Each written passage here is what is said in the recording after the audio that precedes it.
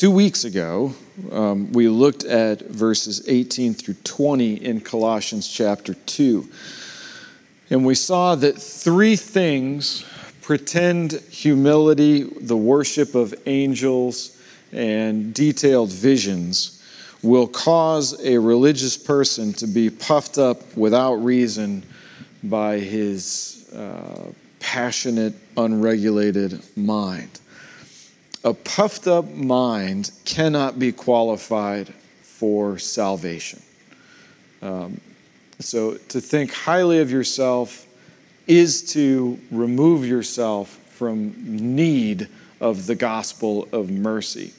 So if salvation is a matter of faith and not of works, lest any man boast, then we don't want to have a puffed up mind. Amen? So the warning of 18 through 20 is about three things which by doing we might become disqualified for grace and mercy. Dale Ralph Davis, who is among my favorite preachers, but is far more well known for writing commentaries. Dale Ralph Davis interprets this word from which we get asceticism. He interprets it as scraping humility, and agrees with me that what's in view here is a projection of humility rather than the possession of humility. Worship of angels is understood by scholars to mean either actually singing praises to and worshiping angelic beings, or being in such an ecstatic state of the worship of God that you believe you've reached the point where you're worshiping just like the angels worship him. Either interpretation works for me, right? I find it easier to apply that second interpretation because I haven't met many people who are, struggling with the desire to worship angels, but that might just be around the corner. Maybe that's something that you've run into culturally. And either way, you are making shipwreck if you're engaged in angel worship. At the end of the day, it seems to me that the idea Paul is communicating is that through self-denial and the corresponding personal misery of self-denial, or the corresponding elevated view of yourself as a worshiper, either way, we make ourselves unsuitable as worshipers of God. Detailed visions are the third strand of this cord of disqualification. It seems obvious to me that Paul is talking about the propensity of so-called people of God throughout history to invent new ideas about God, to use their imaginations rather than his word, and to use their hallucinations rather than what he's clearly revealed or commanded. And this is a problem that has surfaced at regular intervals throughout history, even Old Testament history. Jeremiah is told by God to say in Jeremiah 8 and 9, how can you say, we are wise and the law of the Lord is with us? Behold, the lying pen of the scribes has made it into a lie. The wise man shall be put to shame. They will be dismayed and taken. Behold, they have rejected the word of the Lord, so what wisdom is in them? And then church history is rife with examples of people exchanging God's word for their own imaginations, like claiming to have prophecies and new revelations. So Paul views these three, scraping humility, worship of angels, detailed visions, he views them all as pickpockets, and these things threaten to defraud the Christian, not enhance or augment them. So I told the illustration of Dancer's Image winning the Kentucky Derby and then being disqualified a couple of days later because they found a chemical in the horse's urine that shouldn't have been there. And the reason that I use that illustration is because what Paul is talking about is this idea, not so much that you disqualify yourself by cheating, but you get disqualified by someone else because you fall for their shtick, their nonsense. So there's these false teachers, obviously in Colossae, that he's combating. So he's saying, instead of pursuing self-deprivation in an effort to get Christian clout, instead of pursuing like emotional experiences and worship in order to impress either yourself or someone else, instead of indulging your imagination to have a breakthrough or get a new word from God, what he wants us to do, it's way more boring, way less exciting and titillating, but what he wants us to do is just hold fast to Jesus Christ. That's what he says. The Holy Spirit is telling you that what you need today is the same thing you needed when you first became a Christian. I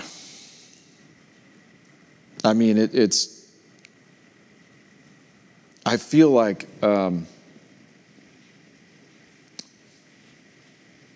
some of us can remember. I realize that this is a pretty dated illustration.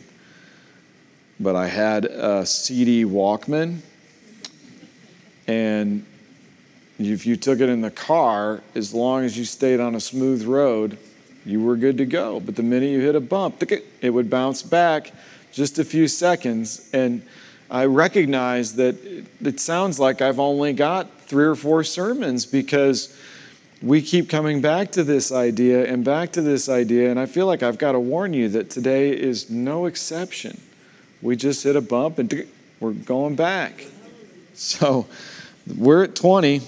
If with Christ, Colossians 2:20, if with Christ you died to the elemental spirits of the world, why, as if you were still alive in the world, do you submit to regulations, do not handle, do not taste, do not touch, referring to things that all perish as they are used according to human precepts and teachings. These have indeed an appearance of wisdom in promoting self-made religion and asceticism and severity to the body, but they are of no value in stopping the indulgence of the flesh. Some of you have had the extremely unfortunate experience of screwing up a do-it-yourself project. You're drilling into the drywall to insert an anchor, and you smell smoke, and the power goes out. And what's happened is you've just drilled into your electrical conduit. Thankfully, you're still alive, but you're going to have to call a professional electrician out now to repair it. And you're going to be doing drywall and painting. Or maybe you got to call somebody for that too. Or you're cutting out subfloor. And you think you've mapped things out pretty well, but you start to hear the sound of rushing water and realize that you sliced open a copper pipe in the floor. And now whatever's beneath that is ruined, the ceiling, the floor below, any electronics that got wet. What you were doing was one thing, and what you accomplished was quite another. Maybe you're replacing your fuel injectors, and you don't realize that one of the O-rings in the bottom of the injector was remained lodged in the engine. And so when you put in the new fuel injectors, you had an O-ring stacked on top of an O-ring, and fuel sprayed everywhere when you started the vehicle and fouled your catalytic converters. And so now you got to come up with $1,600 worth of catalytic converters. I don't know. Just as an example. We'll come back to these illustrations in a few minutes, okay? Answering the rhetorical question that is asked by verse 20, why do you submit yourself to these regulations when you are free in Christ, requires that we understand what regulations Paul has in view, or we could wind up in serious error. I'm not going to go into what the serious error might be right now. I'm going to let you get there on your own as you become increasingly anxious while I'm preaching that I am an antinomian, licentious reprobate. So let's state the burning question.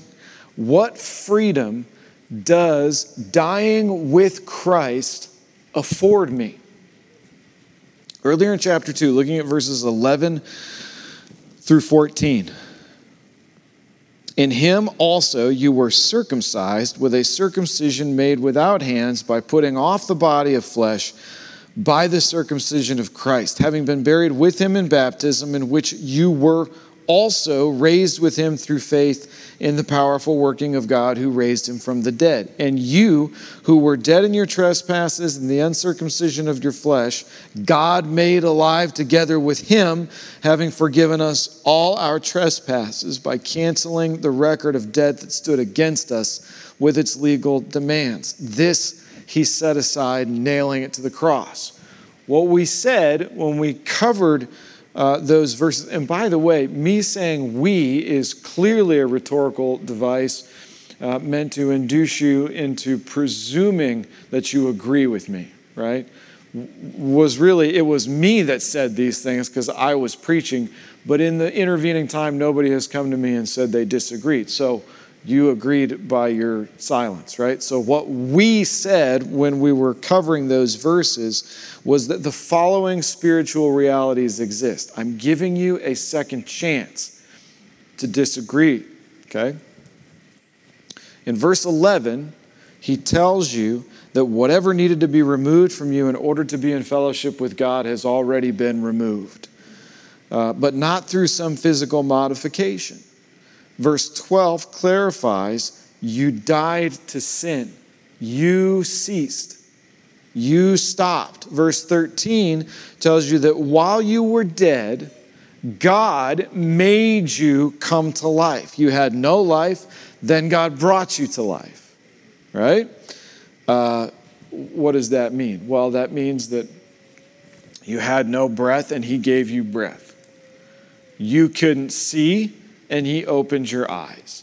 You couldn't hear, and he opened your ears. You were spiritually paralyzed. You could not move, and he gave you the ability to move. Verse 14 tells you that the means by which God did these things was dealing with the legal debt that you carried. Legal debt. That debt, if you are a Christian, was dealt with by the substitutionary atonement of his Son. Now, we use words like that, and depending on how Southern Baptist you are, you get a little uncomfortable. And it's okay to be uncomfortable with that word. It's not straight out of the Bible. It's a theological, doctrinal concept. The idea being, I brought the sin, Jesus brought the obedience. I gave him my sin, he gave me his obedience, and then he paid the price for my sin as my substitute. He made atonement for my sin as the substitute. If you are a Christian, your sin, not part of it, but all of it was nailed to the cross in the person and work of Jesus Christ. So when Christ died, hey, Ellie, oh, can't help but notice that Grace and Jesus' baby is being real quiet. Now you're in trouble. I'm just messing with you, Jenny. If you're a Christian, all of your sin was nailed to the cross and in the person, and in the work of Jesus Christ. Listen, if you are a Christian, it's limited to those who are in Christ. We're not Unitarian. We don't believe that Jesus died for everybody. There are categorical and catalological limitations to the word all every time it appears in Scripture. So the Unitarian, we'll leave it there, will tell you that all means all, right? All, God, Jesus died for all men. God desires all men everywhere to repent. All means all. Okay, well, then all can't mean all because there's a whole bunch of people throughout history who have died refusing to believe in Jesus Christ, and there's no way that his atonement covers them. They don't want it to. So if you're a Christian is like a really important prepositional statement, phrase, whatever.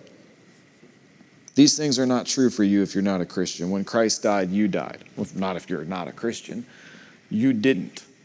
It's still you.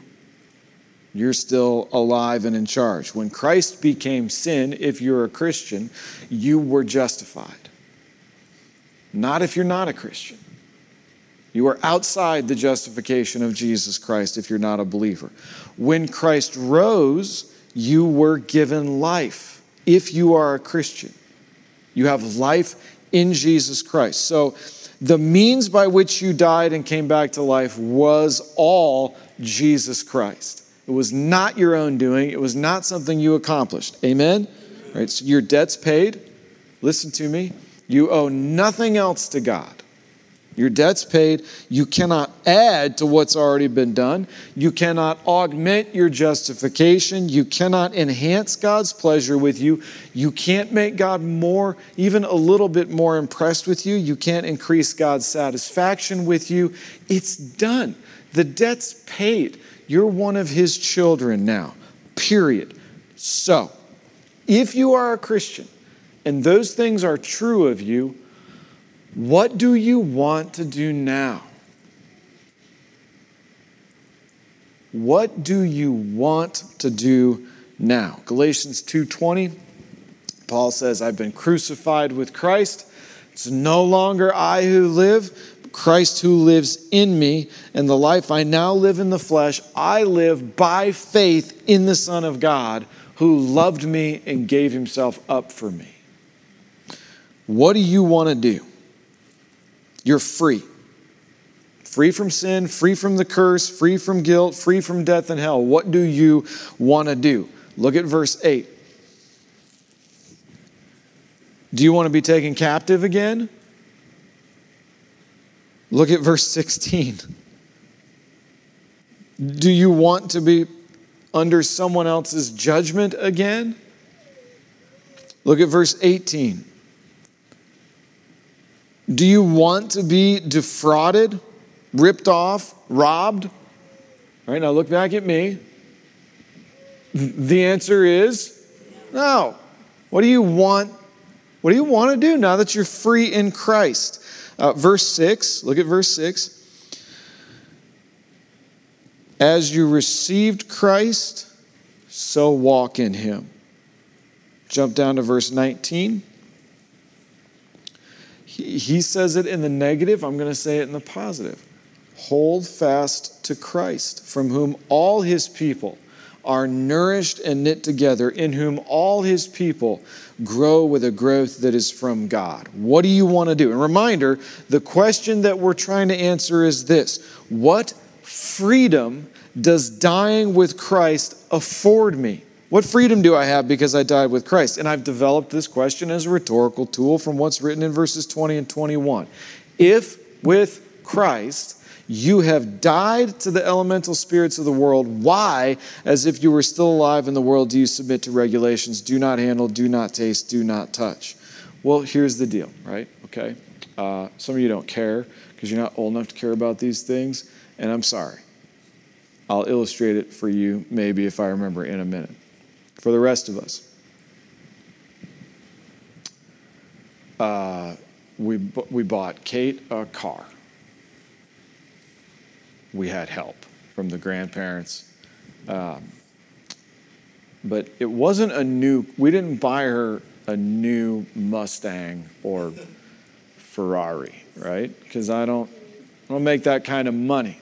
So we got her a used car that has had at least 2 other owners before her, okay? It is reprehensibly immoral that I had to pay sales tax on that car. You know why?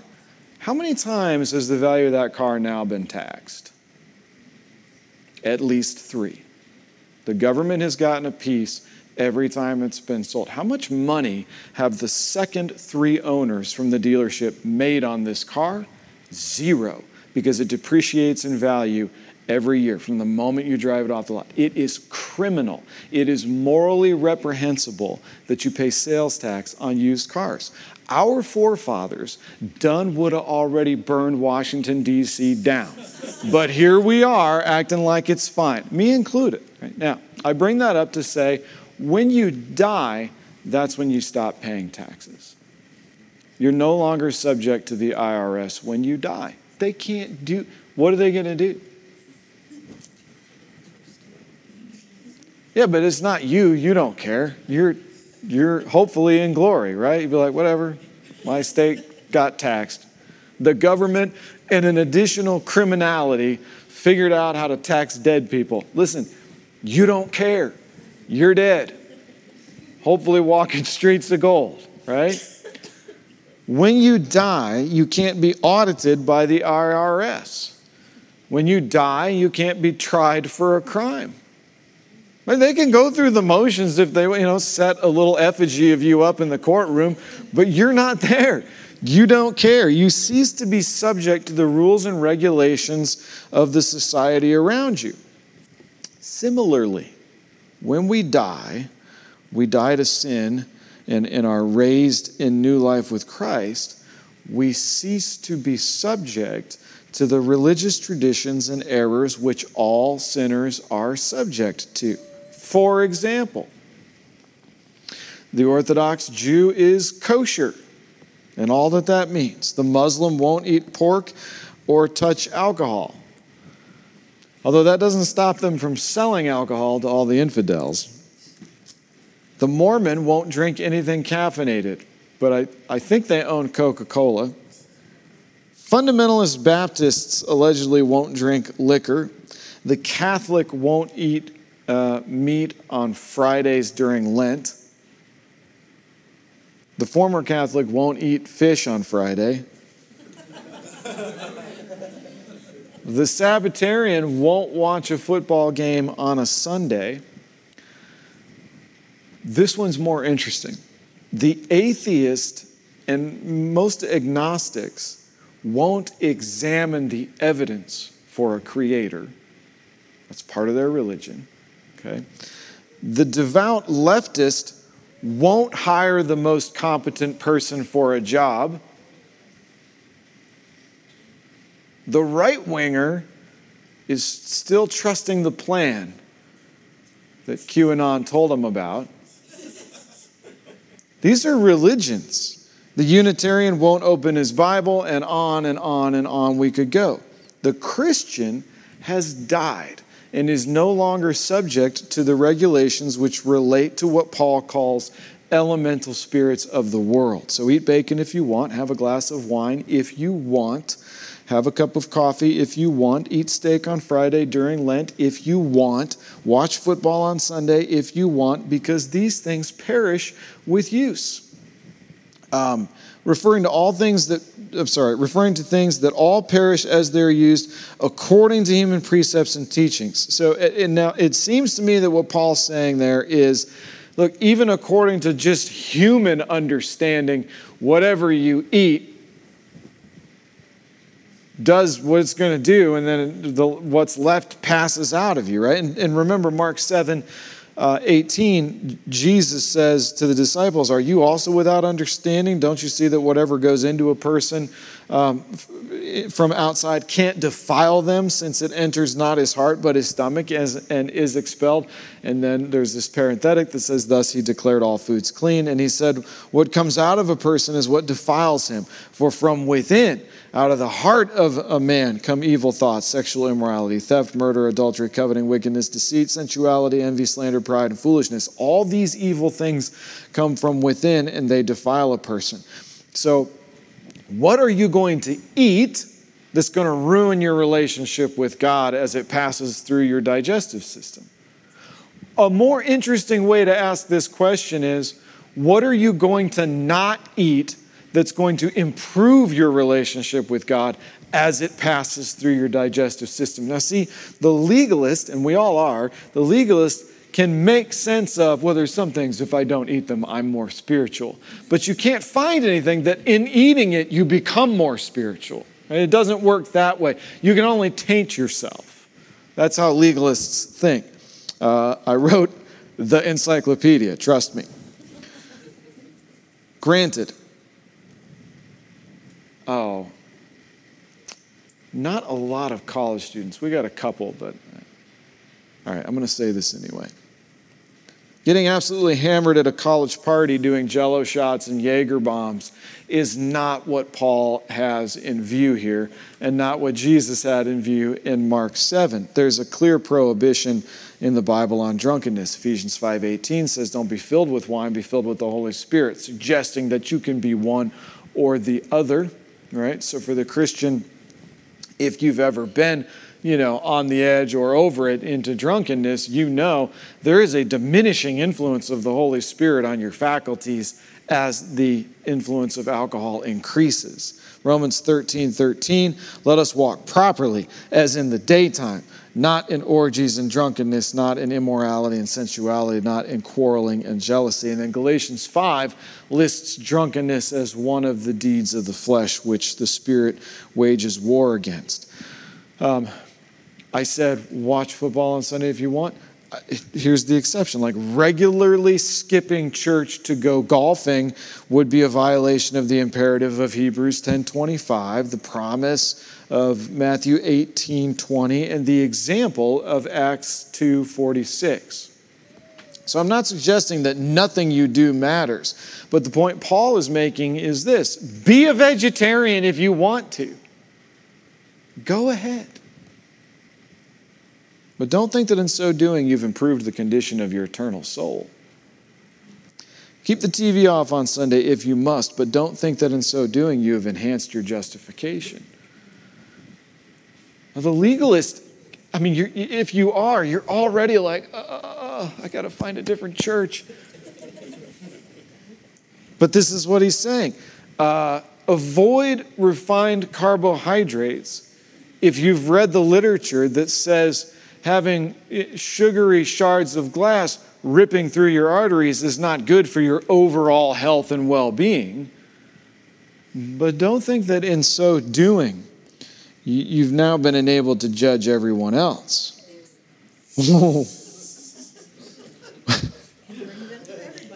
What freedom did dying with Christ afford you? Now that you're free in Christ, what do you want to do?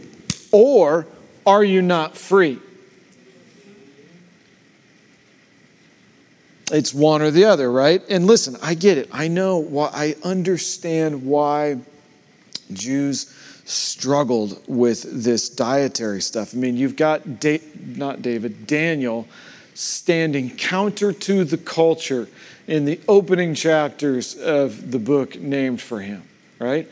Refusing to eat the king's food because it would have defiled him. And he's commended for it. God blesses him for it. And remember, the whole narrative is, he says, let us just eat vegetables. And the guy in charge of these Hebrew young men is like, no, you're going to waste away to nothing if you just eat vegetables. And Daniel's like, try it for 10 days and see if we still look healthy or not. And now, fascinatingly, the measure of what looked healthy in ancient times is a little different than what it is today. Because after 10 days of eating nothing but vegetables, they were fatter. Just throwing it out there. At any rate, he's commended for it, right? God blesses him for his obedience, for refusing to defile himself. And then you come to the New Testament and you got Jesus saying, it doesn't matter what you eat. And you got Paul saying, why do you subject yourself to elemental spirits of the world? Do not handle, do not taste, do not touch. And you go, well, hold on. Because I was about this point in my Bible, like, everything changed? It all got flipped on its head? Nothing in the Old Testament matters? So Paul was very helpful, very kind to us. He said, look, these are a shadow of the things to come, but the substance belongs to Christ. So the picture that Paul is painting for us is one where here's Jesus standing at his entrance into humanity, right? When he became a man. There is light shining against the book of Matthew. And it casts this Jesus-shaped shadow back into the Old Testament. And when you're in the shadow of Christ, cast by the light of Christ in reality, things like food, drink, who you can marry, these things matter because it's all the evidence you have that Jesus is coming. But once he comes and you're standing in his light, you don't scurry back to the shadow. You stay in the light of Jesus Christ. These things were a shadow of what was to come, but the substance belongs to him. So the dietary restrictions in the Old Testament had a temporal function. He's come. They've served their purpose. If you died to things that don't matter anymore, why live as though they do matter? And here's the answer. The question was, if you've died to things that don't matter, why live as though they do matter? And here's the answer. Like the electrical conduit, the water pipe, and the O-ring in the fuel injector, you didn't realize what you were doing. You did it inadvertently. You thought you were stopping the indulgence of your flesh. You thought by keeping these rules and regulations, you were being a good Christian. All right, now, so what regulations does Paul have in mind? Oh, the legalist is like, okay, he's going to make the differentiation. Here's the only differentiation I'll make. The regulations Paul has in mind are all the ones that make us think we're improving our standing with God. All of them. Whatever you do that you think makes you a better Christian, that's the regulation Paul has in mind. There's only one thing you can do that will improve your standing with God, and that's have faith in Jesus Christ. That's it. That's all you can do. The rules we devise, the moral good we try to do, the severity to our own bodies that we invent as a means to address the problem of the human condition don't work. Because the problem of the human condition is a rebellious, self-satisfied heart. The problem is you would rather do anything other than simply bow down and ask God for forgiveness. You'd rather prove your worth than admit your need. We would rather prove our worth than admit our need. And God insists that you admit your need. So in 1 John 1:8, he says, if we say we have no sin, we deceive ourselves and the truth isn't in us. In 9, he says, if you confess your sins, he is faithful and just to cleanse you and to forgive you of all unrighteousness. And here's the kicker. For the Christian, there was a time we confessed our sin and admitted our need. But this infernal tendency creeps in. We still sin, right? Because we want to, right? Yeah, come on. You've never sinned and been like, I really didn't want to do that. No. You definitely wanted to do it. Nobody sins under compulsion. We still sin because we want to, and then immediately we start feeling that emotional hangover. The weight of guilt, the burden of shame, and the icy tendrils of fear start to wrap around our hearts. And for some reason, rather than confess, we say, let me just fill in the blank. Let me just see what I can do to impress God. And you start adding regulations where relationship is supposed to be. Or maybe you didn't. Maybe you didn't sin in some obvious way.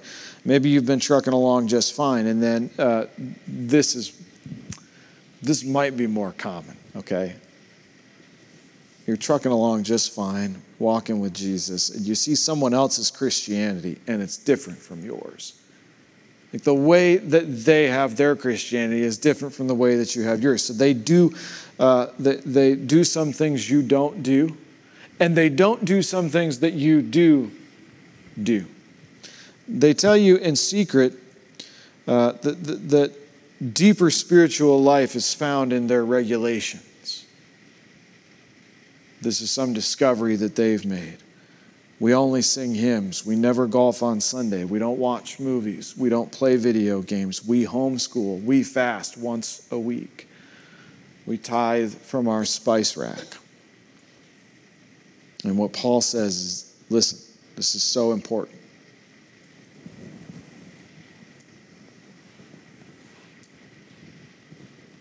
These have indeed an appearance of wisdom in promoting self-made religion and asceticism and severity to the body, but they are of no value in stopping the indulgence of the flesh. Oh, it makes you squirm, and you're like, I need to go find a preacher who will make me feel worse. There's something wrong here. I need some regulations. That's your Bible. That's your Bible that just said that. They are of no value in stopping the indulgence of the flesh. So regulations, we're almost done, have the appearance of wisdom. They promote self-made religion. They promote scraping humility. They promote severity to the body, but they have no value in stopping the indulgence of the flesh. Regulations don't stop sin. So me standing up here and hollering and yelling and wiping my sweaty fat neck with a hanky is not going to make you sin less. It just isn't. I can't berate you into not sinning. I can't regulate you into not sinning. This is the whole function of the law of Moses. Proven to be worthless other than as a diagnostic. If you could keep the law, there would be no need for Jesus to come. Adding your own nonsense regulations to the law that was clearly laid out is less worthy than that which was already provided.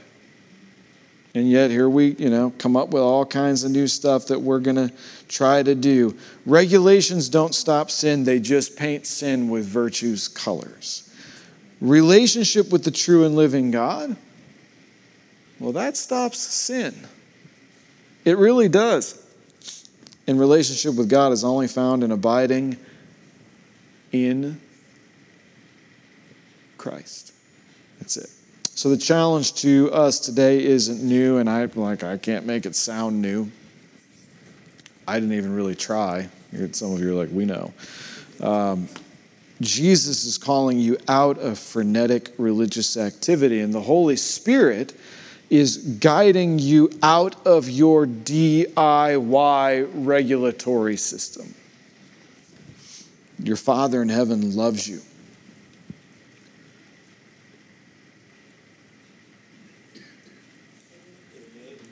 So be in relationship with Him. And you will find, man, crazy enough, you want to sin a whole lot less. Let's pray.